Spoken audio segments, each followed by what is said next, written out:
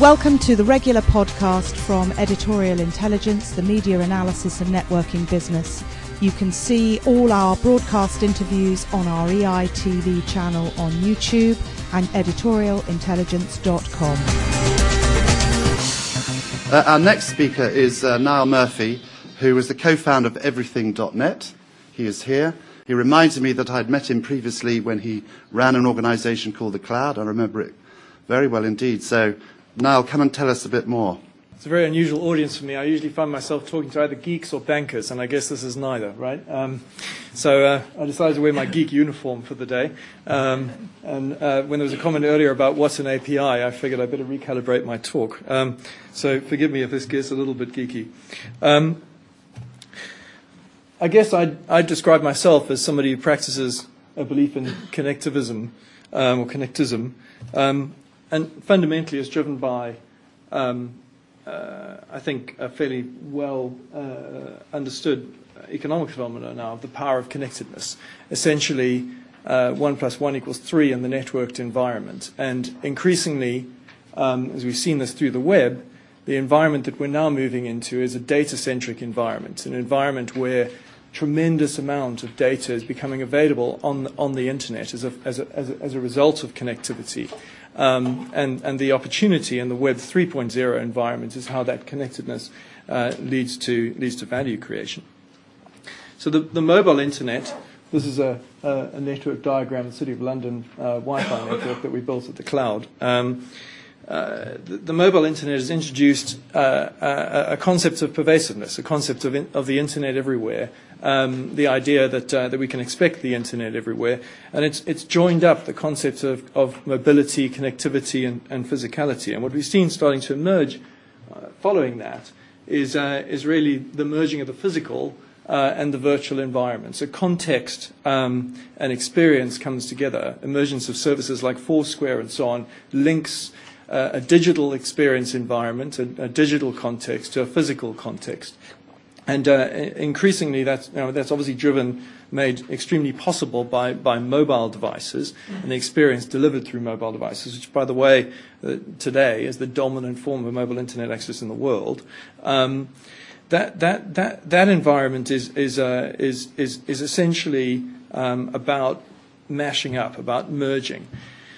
Tim Berners-Lee's semantic web project is all about extracting meaning from the context of information within the web.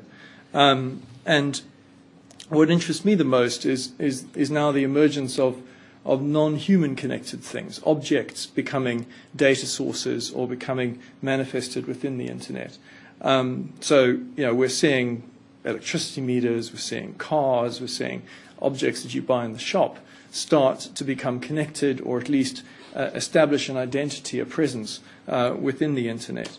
And it's generally referred to as the Internet of Things, or it might be referred to as the Internet of Everything, which is really the presence within the web of everything physical, or thought of another way, the augmentation of everything physical with the presence within the web.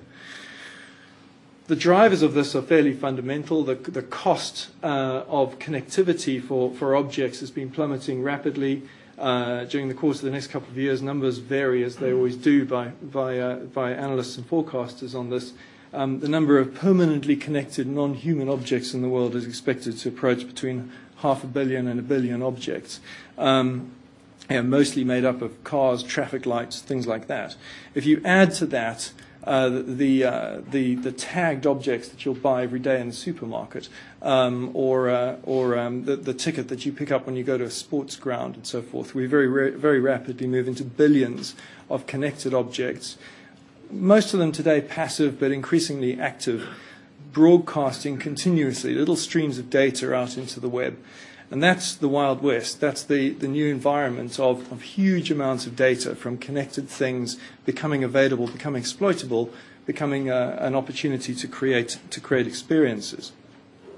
This isn't science fiction. Microchip technology is now, out there and empowered with embedded software to the point whereby we have literally, there's an organization called Dust Networks that makes exactly that, microchip-sized sensors, dust-sized sensors that can be sprinkled within an environment, self-organize within a network, and stream data back into the web. Sounds crazy, but it's true.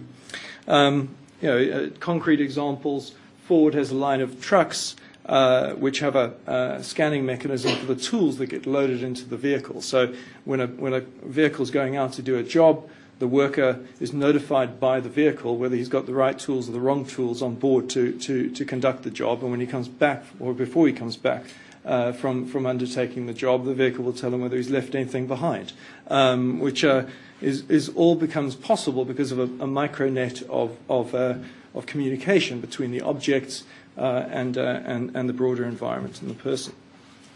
I think a well understood phenomenon is the connectivity of meters. So what's most interesting about this, though, is obviously there's a great deal of value to the utility in collecting data in an automated fashion rather than sending somebody around to read your gas meter manually. But the most exciting value comes from the influence that having these things networked has on the consumer. So an experiment in Oklahoma City involving 6,000 apartments has a direct feedback loop from the consumer telling them how much electricity they're making use of in real time. And that has a very direct impact on self-modulation, self-regulation by the consumer of the devices that they are using. This doesn't have to be formalized in the objects themselves being connected. So in California, an experiment's been done involving Nokia, actually, with an applet running on mobile devices, distributed out virally to people. If you've got any statistical knowledge, you'll know it doesn't take a huge number of people to have a phone in their pockets with GPS data streaming out where they are, how they're moving. That very rapidly produces very meaningful traffic data, which can then be used to directly affect formal traffic management systems and informal traffic management systems, which is called human beings listening to the radio or getting an instruction from their phone that it's kind of clogged up down the road. So this environment of connected things is both about a structured, pre-planned context and an unstructured, human created context in terms of the application of this data. The driver comes down to the declining cost of creating online presence for any object. A printed tag these days costs a couple of cents, and that's rapidly moving towards zero. But what's also key is that the cost of online storage, the cost of online computation is also rapidly declining. So the tipping point is where the cost of maintaining and operating a digital presence for any one object is pretty close to zero. And that has the opportunity of creating an active environment. An object doesn't have to be connected to become interactable. It's got a digital presence to allow it to interact. And we can therefore augment physical objects with all sorts of digital services built around their digital presence. I can look at a statue, and I can access a tremendous amount of information, resources, and services that have got nothing to do with the physical instantiation of the statue. They've got to do with its digital identity that exists within the web. And that's where the power rises. What we've learned a huge amount about exploiting. I talked about connectedness earlier, but exploiting the unexpected value from APIs. APIs are mechanisms of publishing data onto the web. Mashing up is the act of really accumulating data from all sorts of different APIs and building some sort of structure out of the top of it. And that's where application value, service creation is increasingly taking place.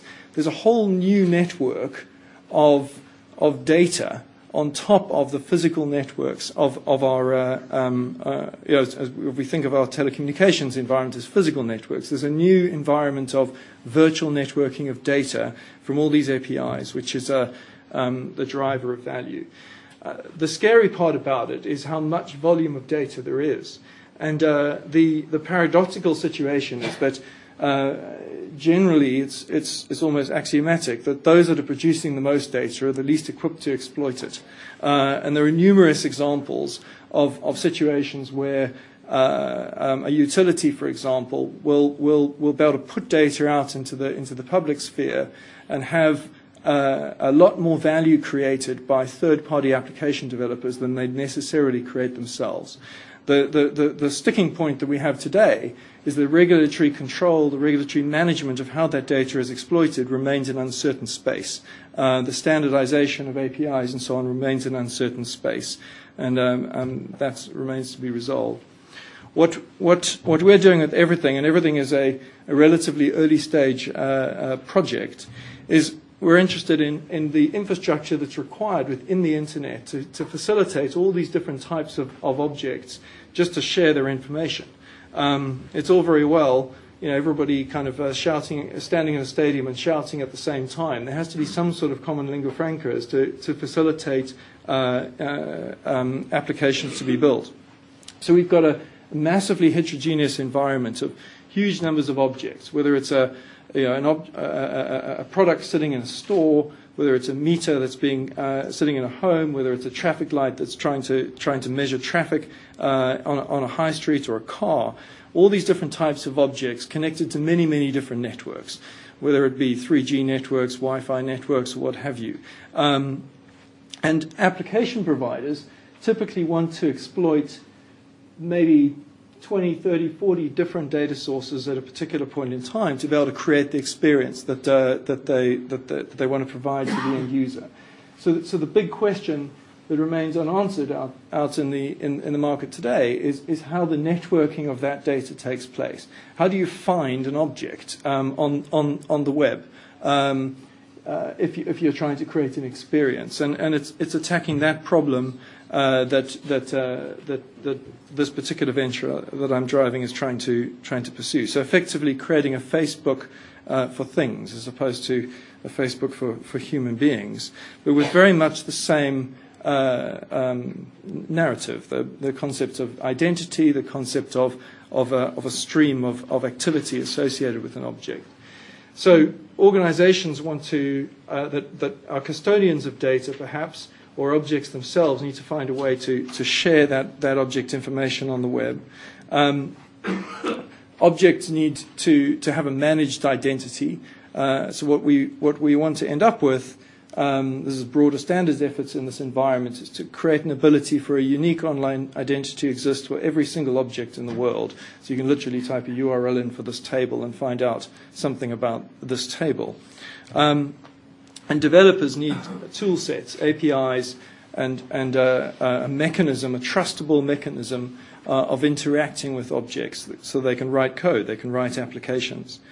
So that's what everything does. It's about code, it's about the mechanism of interaction, the APIs for facilitating either the publishing of information or the accessing of information from and about objects. And it's about creating the connectivity, that resolving that massively heterogeneous problem that I was describing a few moments ago.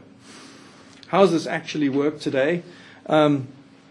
Always watch the hackers. As an entrepreneur, what I've learned is that you track what the guys that you can't understand are trying to do. And this is the sharp edge of it at the moment. These are called Arduinos, which are little circuit boards. They're basically tiny computers that get attached to something, right? They might get attached to a plant, as you've got up there. That particular one is measuring the humidity in the room and the various attributes of the plant. Might be attached to a bicycle or any sort of object, but basically it's a computational addition to a physical object. And what developers or hackers utilizing this kind of technology are doing today is just finding a way to put that object that they've plugged that Arduino into onto the web so that other people can access it, right? And shrink that down to that dust-side microchip, multiply that by a couple of billion manufactured things, and you get an idea of the kind of opportunity that can start to be exploited. In more pragmatic terms, perhaps, we've got a huge growth in location-based applications. So this is an example of a particular application being driven today utilizing this kind of platform, which is called WorkSnug. But it's a location-based service. The objects that we're interested in are two things. In fact, they're the locations at which people want to go and work, and they're the human beings that are working in those environments.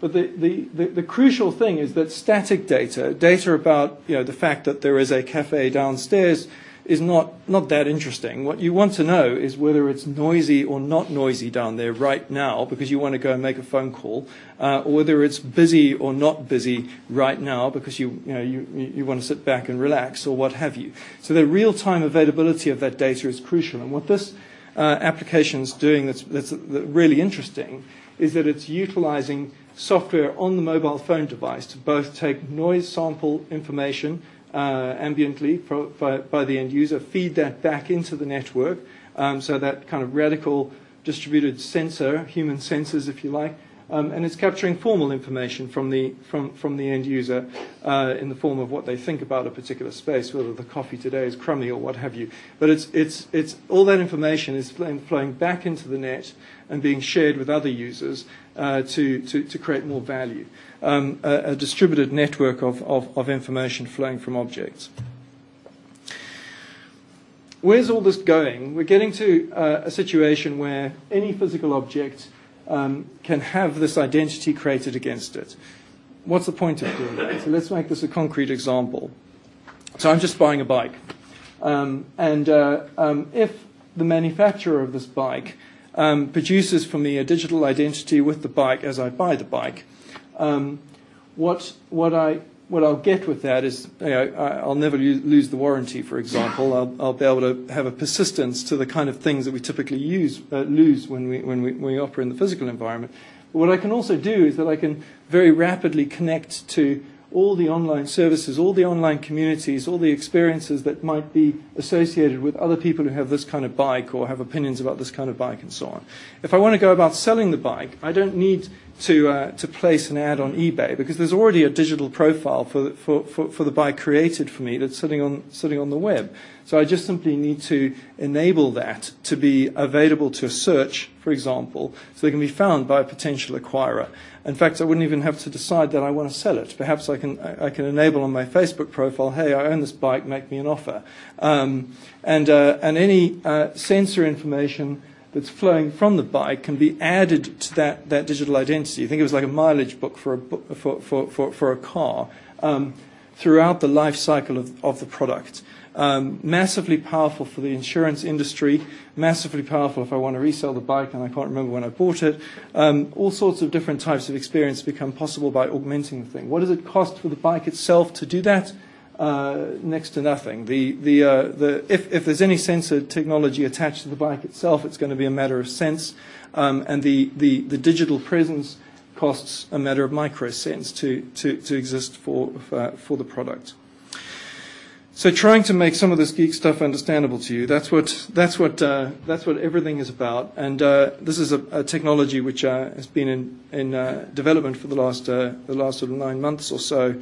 Has just gone into a beta program, a real beta program, as opposed to a marketing exercise, which is called a beta program. So we have developers and Arduino people and so on working on this particular platform at the moment. There is nothing visual about it. It's entirely code. It's an API set that exists within the internet. And what's really interesting, and I think is in the theme of this event, as an entrepreneur these days, the cost of bringing online these kinds of infrastructure is incredibly low. One can reach out into the web, in this particular case using Amazon EC2 and the S3 storage environments, and for a few $100, slight exaggeration, a few $1,000, one's able to create a super resilient, highly available infrastructure with all the 5.9 stuff that you need to have to provide an industrial scale application. And that's really, really empowering. It also increases the level of competition massively because clearly lots of people can access that level of infrastructure very, very rapidly. But it's hugely exciting. And if one's going to be competitive as a digital environment, I think the availability of those kind of infrastructures and so on is a crucial enabler. So that's what everything's about. I think my job was to try and give you some insight into emerging trends. Thank you.